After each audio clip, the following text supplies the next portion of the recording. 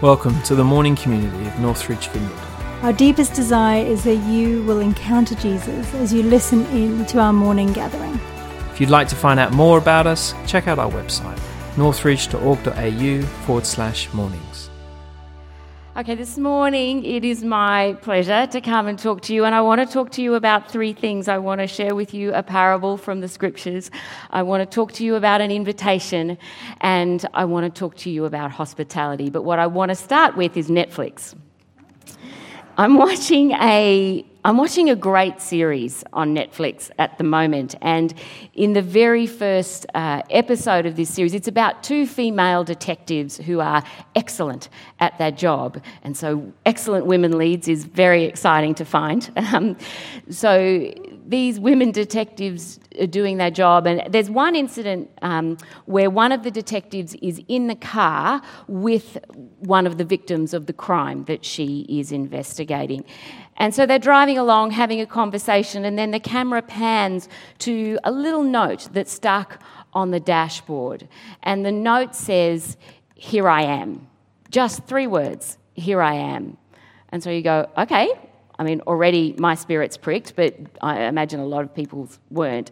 And so the passenger, and this is not a Christian series that I'm watching by any stretch. But the passenger then asks, "What does that mean?" And so the detective gets the opportunity to say, it's from a passage in Scripture. It's from Isaiah. And I just want to, in case you can't recall that passage off the top of your heads, which I couldn't, I had to go and look it up. It's in Isaiah chapter 6, verse 5. And it says, the whole part of that verse says, "Then I heard the voice of the Lord saying, 'Whom shall I send? And who will go for us?' And I," being Isaiah, "said, 'Here am I, send me.'" Now that verse, even though I didn't know specifically the reference, has long been the cry of my heart. And I imagine it's been the cry of a lot of your hearts too. But why I thought about it this morning is that even though it's the cry of our heart, sometimes when we go out into the world, we get stuck on the how. Unlike that passage where Isaiah then got specific instructions about what he was to do and where he was to go, we don't always get that. And so we get stuck in the how. How do we share the word of the Lord? How do we share the love of God in our everyday lives? And so that's why that really simple note stuck to a dashboard spoke to me about this morning, because that's part of what we're doing in this series. We are offering, the people that are coming to speak are offering you some words from Scripture and then some ideas and strategies about how we can then share that with the rest of the world. But what I do want to say in relation to those ideas is that they're not just things that we've thought up when we've been preparing. They're good ideas, but they're not just good ideas. They're ideas we have I'm nervous this morning. If our ideas we have found from looking at the Word of God. They're ideas that we see and you will see when you read the Word of God. Everything that I tell you today, I suggest that you go and do is what I have read Jesus did. So they are strong, firm, good foundations for what we're talking about today. So to get you up to speed, if you're joining us for the first time this morning, we are in week 3 of a series looking at what it means to be kingdom people. Not only what it means to know and understand what kingdom is, but also how to translate that into our lives, so that we might become, through that, we might become people who reflect the kingdom of God in our everyday walk. That we would live lives that demonstrate, reflect, and share that kingdom with our communities around us. Now, some of you may be super comfortable with that idea and you may be going out and doing that every day anyway. And yay, that's awesome. But some of you might right now be wriggling in your chair and starting to feel slightly uncomfortable. And that's That's okay too, because that's probably me when I'm down there and someone up here says, okay, we're talking about going out to the community and sharing the word of God. So it's okay, I understand where you're at. But what I want to say to you specifically is relax. It's going to be okay. What I have for you this morning is simple and ordinary and something that's totally doable. I'm not going to be talking about doing anything that's super weird. I'm not saying we need to go out and share the word in a really judgmental or authoritative way. What I'm saying is that we need to be looking for ways to share the word in a way that's impacted our lives. Like, I know God is good. He has come into my life and changed it radically for the better. He's still changing it radically for the better. And so it's about naturally, authentically, genuinely sharing that. So that's what we're at. Last week, Rob spoke about blessings and encouraging each other, and I think he challenged you to go out and bless 3 people this week. Did anyone get a chance to go and do that? You don't have to put your hand up. I'm not going to shame you. But yay, well done. Thank you. This morning, we are going to be continuing looking at sharing the kingdom, but today we're looking at it, sharing it through eating and drinking. I know, I told you it was going to be all right, didn't I? So we're going to start by looking at the parable of the wedding feast as found in Matthew chapter 22, verses 1 to 10. So if you have your Bibles or your phones, open that up. We have the NIV version up there, which is not the one in my notes, but it's the one in this Bible, so that's good. So we're going to read from Scripture. Matthew chapter 22. Jesus spoke to them again in parables, saying, "The kingdom of heaven is like a king who prepared a wedding banquet for his son. He sent his servants to those who had been invited to the banquet to tell them to come, but they refused to come. Then he sent some more servants and said, 'Tell those that have been invited that I have prepared my dinner. My oxen and fattened cattle have been slaughtered, and everything is ready. Come to the wedding banquet.' But they had paid no attention and went off, one to his field, another to his business. The rest seized his servants, ill-treated them, and killed them. The king was enraged. He sent his army and destroyed those murderers and burned their city. Then he said to his servants, 'The wedding banquet is ready, but those I invited did not deserve to come. Go to the street corners and invite to the banquet anyone you find.' So the servants went out into the streets and gathered all the people they could find, both good and bad, and the wedding hall was filled with guests."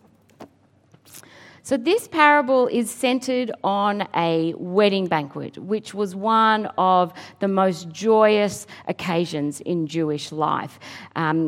Preparations would have been extensive. Invitations would normally have been coveted. And the feast itself would have taken maybe a week to consume. So it was a big occasion and it was a privilege to be invited. But what we see here, the message in this parable, you've possibly read it before, and the message is quite simple. Do you know, one of the things I love about parables, I love that Jesus would take God's infinite wisdom and condense it to something that both the most ardent intellectual scholar could spend days and months and years unpacking, but also that I could understand, that we could come and get a glimpse of who God is and what he's saying to us. So I do love that about parables, but that's a little bit of an aside. Okay, so the main point of this parable is reasonably clear. The king who had prepared the feast was Father God, and the son whom he was honouring with the feast was Jesus Christ. So the messianic banquet had been prepared and the people had been invited to come and partake of it. But they didn't come. Instead, they chose to go to work and they insulted their host. So as a result, that invitation was offered to others. It was offered to the poor. It was offered to whomever they could find. The good, the bad, there was no discrimination. It was offered to anyone and everyone. It was offered to us. We are invited. God says, you the outcast, you the sinner, you the Gentile, you the poor, you the lost, you are invited, you are accepted, you are welcome to my feast, and you are welcome to my kingdom. And that is the invitation that we are talking about today. The kingdom of God ushered in by Jesus Christ appearing as an open invitation to everyone, for us and everyone. So one of the things I wanted to highlight in this parable is not just what the parable was saying, but how the parable was presented. And by that I mean, metaphorically, the parable talks about coming to Jesus, coming into the kingdom. Practically, it was an invitation to come and share a feast, to share a meal. Now, one of my favourite memories of Matt's and my wedding is lots of great memories, but one of my favourites is we were standing, I don't know if we were together or Dad came up to us, we were together, and Dad came up to us, and Dad had put on the wedding for us, and he came up to us and he was so happy and he was so excited because he said, Kimmy, look around at this room. People are eating and drinking, they're chatting, they're laughing, they're sharing conversation, they're sharing life. They're loving this. And it made him so happy. I have a sense, and it's just my sense, that Father God is equally happy when he looks down and sees us sharing our lives, sharing conversation, coming together and eating and drinking and doing all of that. Why do I think that? Well, I think that because of what I read in here. You don't have to look too far in Scripture to find a reference to eating and drinking. No one knew how to celebrate the important stuff better than the Israelites. When the Old Testament prophets wanted to speak of the day God's reign would finally come to its fulfillment, they did so in the image of a feast. Isaiah 25, chapter 25, verse 6. The Lord Yahweh, commander of angel armies, will host a rich feast on this mountain for all peoples, a feast with plenty of meat and well-aged wine, with an abundance of food and the finest of wine. Food is often used metaphorically in Scripture, but it is also used to mean just what it is, food. Eating and drinking and the sharing of food. Now, there is so much more to understand in that passage, but today what I want us to bring away from that passage is that when the day comes and everything is made right with this world, there will be a feast. We will be together and we will be eating and drinking. And so we get to that third and final element that I wanted to talk to you about, and that is eating and drinking, hospitality. We've seen that hospitality will usher in God's reign and that hospitality ushers in the kingdom of God. There's an American pastor called Tim Cheshire, and he wrote a book, A Meal with Jesus, and in it he asks his readers a question, and I wanted to ask you the same question this morning because it illustrates this point that I'm trying to make. He does it when he's talking about the impact of meals on the Bible. Tim asks, and I'm asking you, how would you complete the sentence, the Son of Man came, ... The Son of Man came. Now you might say the Son of Man came to preach the word, or the Son of Man came to establish the kingdom of God, or the Son of Man came to die on the cross. And all of those things would be true. Or you might have another one. All of those things are true. But if you want to look at the New Testament, this is how it answers or finishes that sentence. In Mark chapter 10, verse 45, the Son of Man came not to be served, but to serve, and to give his life as a ransom for many. In Luke chapter 19, verse 10, the Son of Man came to seek and save the lost.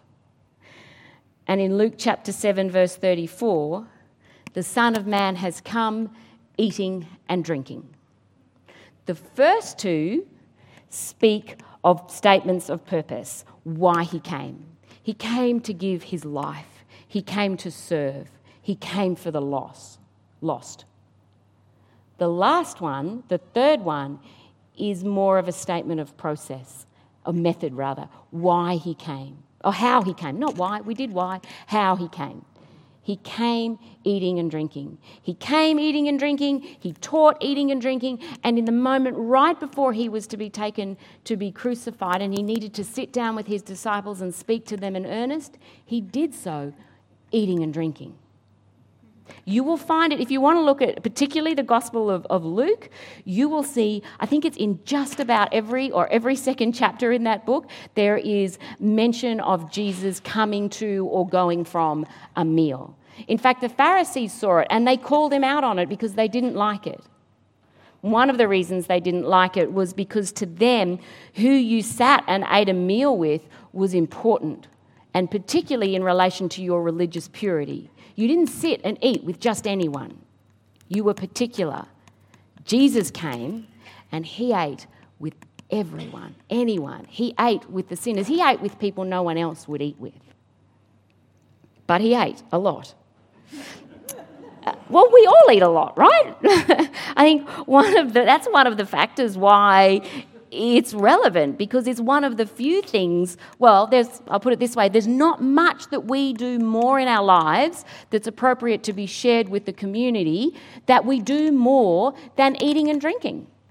I mean, I eat at least 3 times a day. I'm guessing most of you probably do too. But there is a difference between how communities used to eat in biblical times and then perhaps how we eat now. And that is that the focus on meals as fellowship would seem to have decreased significantly in our modern age compared to how we understand them to have been during Jesus' time. There is a sense that in this fast-paced, tech-filled world that we live in, that we've lost the willingness or the capacity to develop nurturing or nourishing relationships over the course of sharing a meal with people. We're communicating more, but the depth of that communication is less. When we eat, we usually do it one of 3 ways. We're either on the run, we're alone, or we're at a table with family and friends. And I'm going to suggest to you that perhaps too often we find ourselves in one of those first 2 categories. Now, I do want to say that for some of us, that's not a choice. That's the circumstances of our life that we find ourselves in. But often it's a result of the choices we've made. Sadly, our communities are not as hospitable as they once were. In fact, even our own homes, we're not as hospitable as we once were. Research, and this is research out of the States, so it's not completely accurate, but it would be similar here. Research shows that over the last 3 decades, families that eat just one meal together at a table daily has reduced 33%. And of those families that do, half of them do it with the television on. Now, I know it's hard. I've fallen into that habit. We've fallen into that habit in our household. It's easy to do. It's the end of the day. You're tired. You've spent all your energy getting the meal. You just want to sit and for no one to talk. Well, I just want to sit and for... That's probably a bit too much information. Not all the time, just sometimes.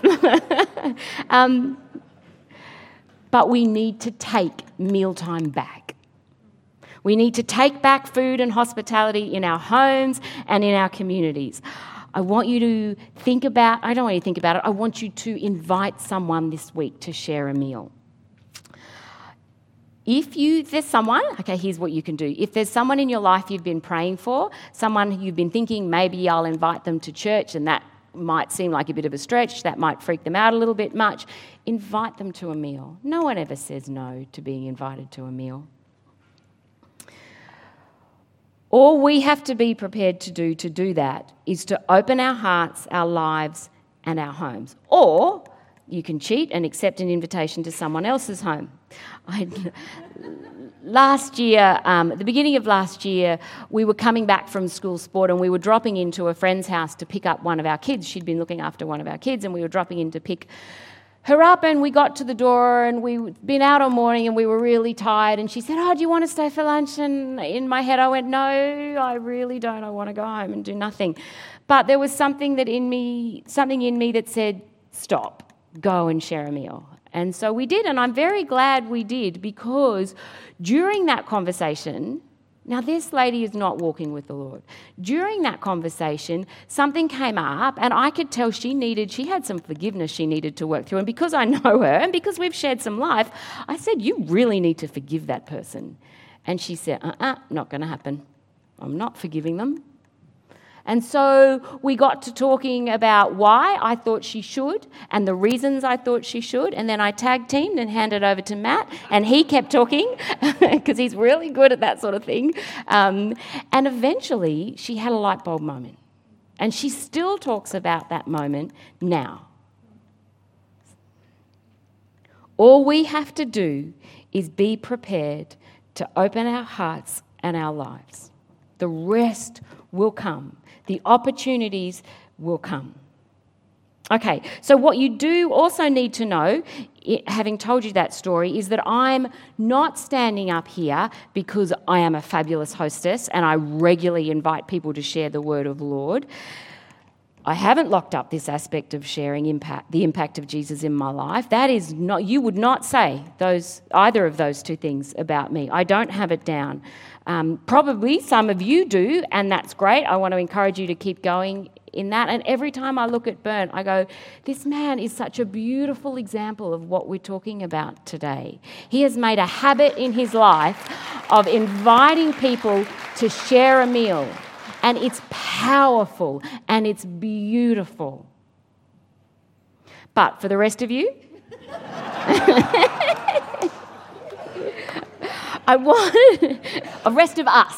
myself included, I wanted us to look at why we don't.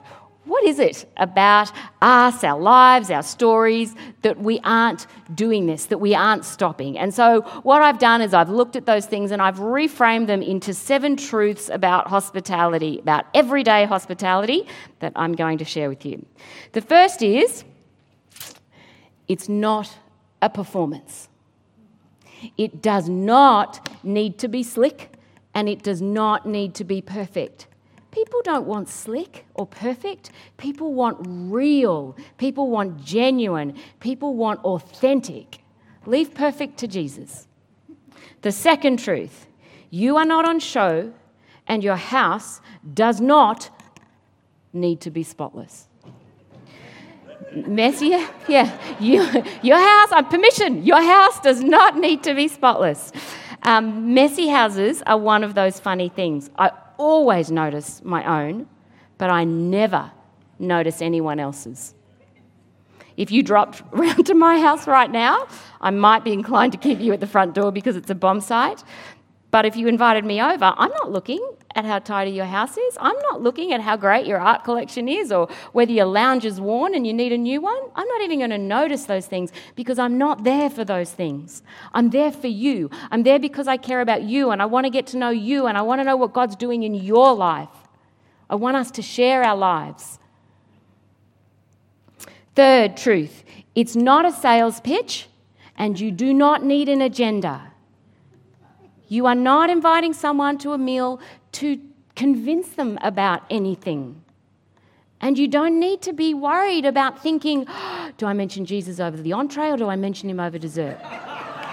You can right now, you can let go of that.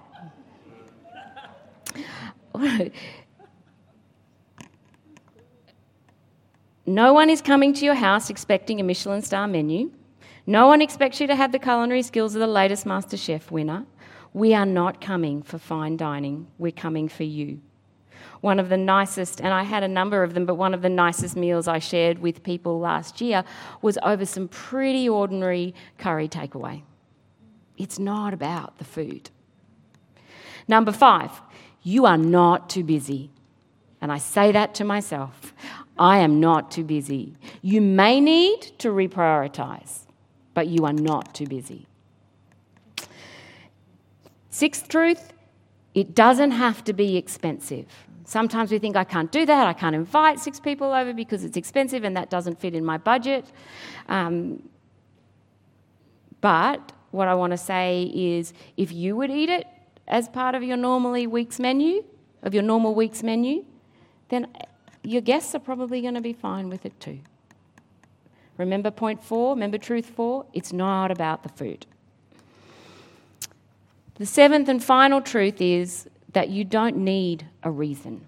You don't need a reason to invite someone over a meal, but if you felt like you needed to have an excuse, that it would be weird to invite someone without having an excuse, then there are plenty. Just look around you and you'll find something. I actually think this is what reality TV was invented for. There are Survivor finales, there are Bachelor finales, there are plenty of finales that you know people are watching, and I know you're watching them too because they're still coming up on the TV. So people are watching them. So invite them over. Celebrate a birthday. Celebrate finishing exams. Celebrate going into exams. Celebrate the electricity coming back on. Celebrate anything. There are lots of opportunities in your life to invite people for a meal. The kingdom of God involves an open invitation to everyone to come and to know and to be known, to come and love and be loved. When we open up our homes and our tables, when we invite others to share a meal, we are doing so much more than making sure that they are fed. We are making time and space to stop, to share of our lives more deeply, to partake in the physical and the spiritual nourishment that that moment provides for us and for the communities we live in. So you will be aware from last week and the week before, if you've been here, that as part of this series, we are offering you a challenge for the next week. My challenge for us is to invite someone, or better still, 3 people, including a non-believer, to share a meal with you over the next week. Now, I know some of you will go, woohoo, challenge accepted, and you'll have 3 meals sorted by the time the day's out. But for others of you, you might be going, yeah, have you seen my week? That's not going to happen. What I want to say to you is that this is not a tick-the-box scenario. This is not something you check off and never do again. It's not a competition, and it's definitely not something for you to feel guilty about if it doesn't happen. What it is an encouragement to start developing a habit of inviting our communities into our lives. Because it's in that moment our lives with our communities, we are mostly normal, ordinary people living normal, ordinary lives. And so the intersection of our lives with our communities is usually at normal, ordinary junctures. But if we let God into that, if we let the kingdom come into that moment, He will turn the ordinary into the extraordinary. And that's what we're after. So this is simply an encouragement to do that, to start to develop a habit. Start with one invitation and see where that leads you. See what happens. Hopefully, it will lead to another and another. Okay, as we wrap up, and that's about all I really have time for this morning, as we wrap up, I wanted to let you know, and I think I have already, but I wanted to let you know that what I've said today actually challenges me as much as it probably challenges some of you. I am at my core introverted, and so when I go home, it's my recharge place. We have 4 children, and so our lives are reasonably chaotic and busy, and so I haven't made having people over a priority. But in preparing for today, I have been struck by Scripture and nudged by the Holy Spirit. And so I'm coming this morning, and I have been coming as I prepared, and again this morning, to lay it all down before Father God and say, Lord, show me. Give me what I need to do this thing that you are asking of me. So if that's you this morning, or if you have believed any of those truths, if you have believed the lie version of those, then I want to invite you to come up the front. We're about on time, but so if you do have kids that you need to go and collect, please go and collect them. But as the worship band comes back and plays for us for a little bit, come and get prayer. Come and lay it down, and come and ask the Lord to show you where it is that you could fit this concept into your life. Also, if you have any, why don't you stand with me and we'll pray. And if you have any other prayer points too, then please come up. Don't not come. We just come up the front because we are a community, and that's what we do. We stand beside each other and we pray for each other and we share our lives, and that's just a way we do it. But if that's too scary for you and you would prefer to stay where you are, that's fine too. There are no rules. Just get some people around you to pray. That would be great. So, Heavenly Father, I thank you first for your word. I thank you that you are who you say you are, and your word is true. And Lord God, I ask that you would send your Spirit to touch our hearts now. Lord, to sink the truth of what you have for us, what you're asking of us, into our hearts. And show us, Lord God, show us ways that we can do that. Just being who you've created us to be. Amen.